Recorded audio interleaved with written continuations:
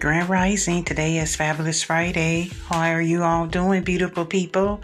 We made it to the weekend. I hope you all have an amazing weekend. I hope you do something that brings you some peace and joy into your life and into your heart. With that being said, just take time out for you.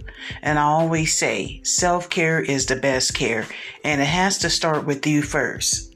So stay persistent, stay motivated, and try to be grounded as much as you can on your journey. And surround yourself around loving, caring, and supportive people. That will help you in so many ways on your journey. And just take your time.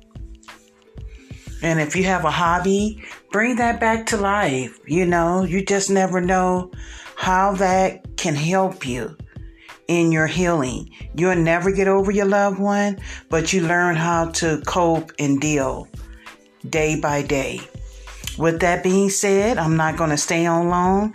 Peace and blessings. You all stay safe and well, and I will be talking to you all again soon.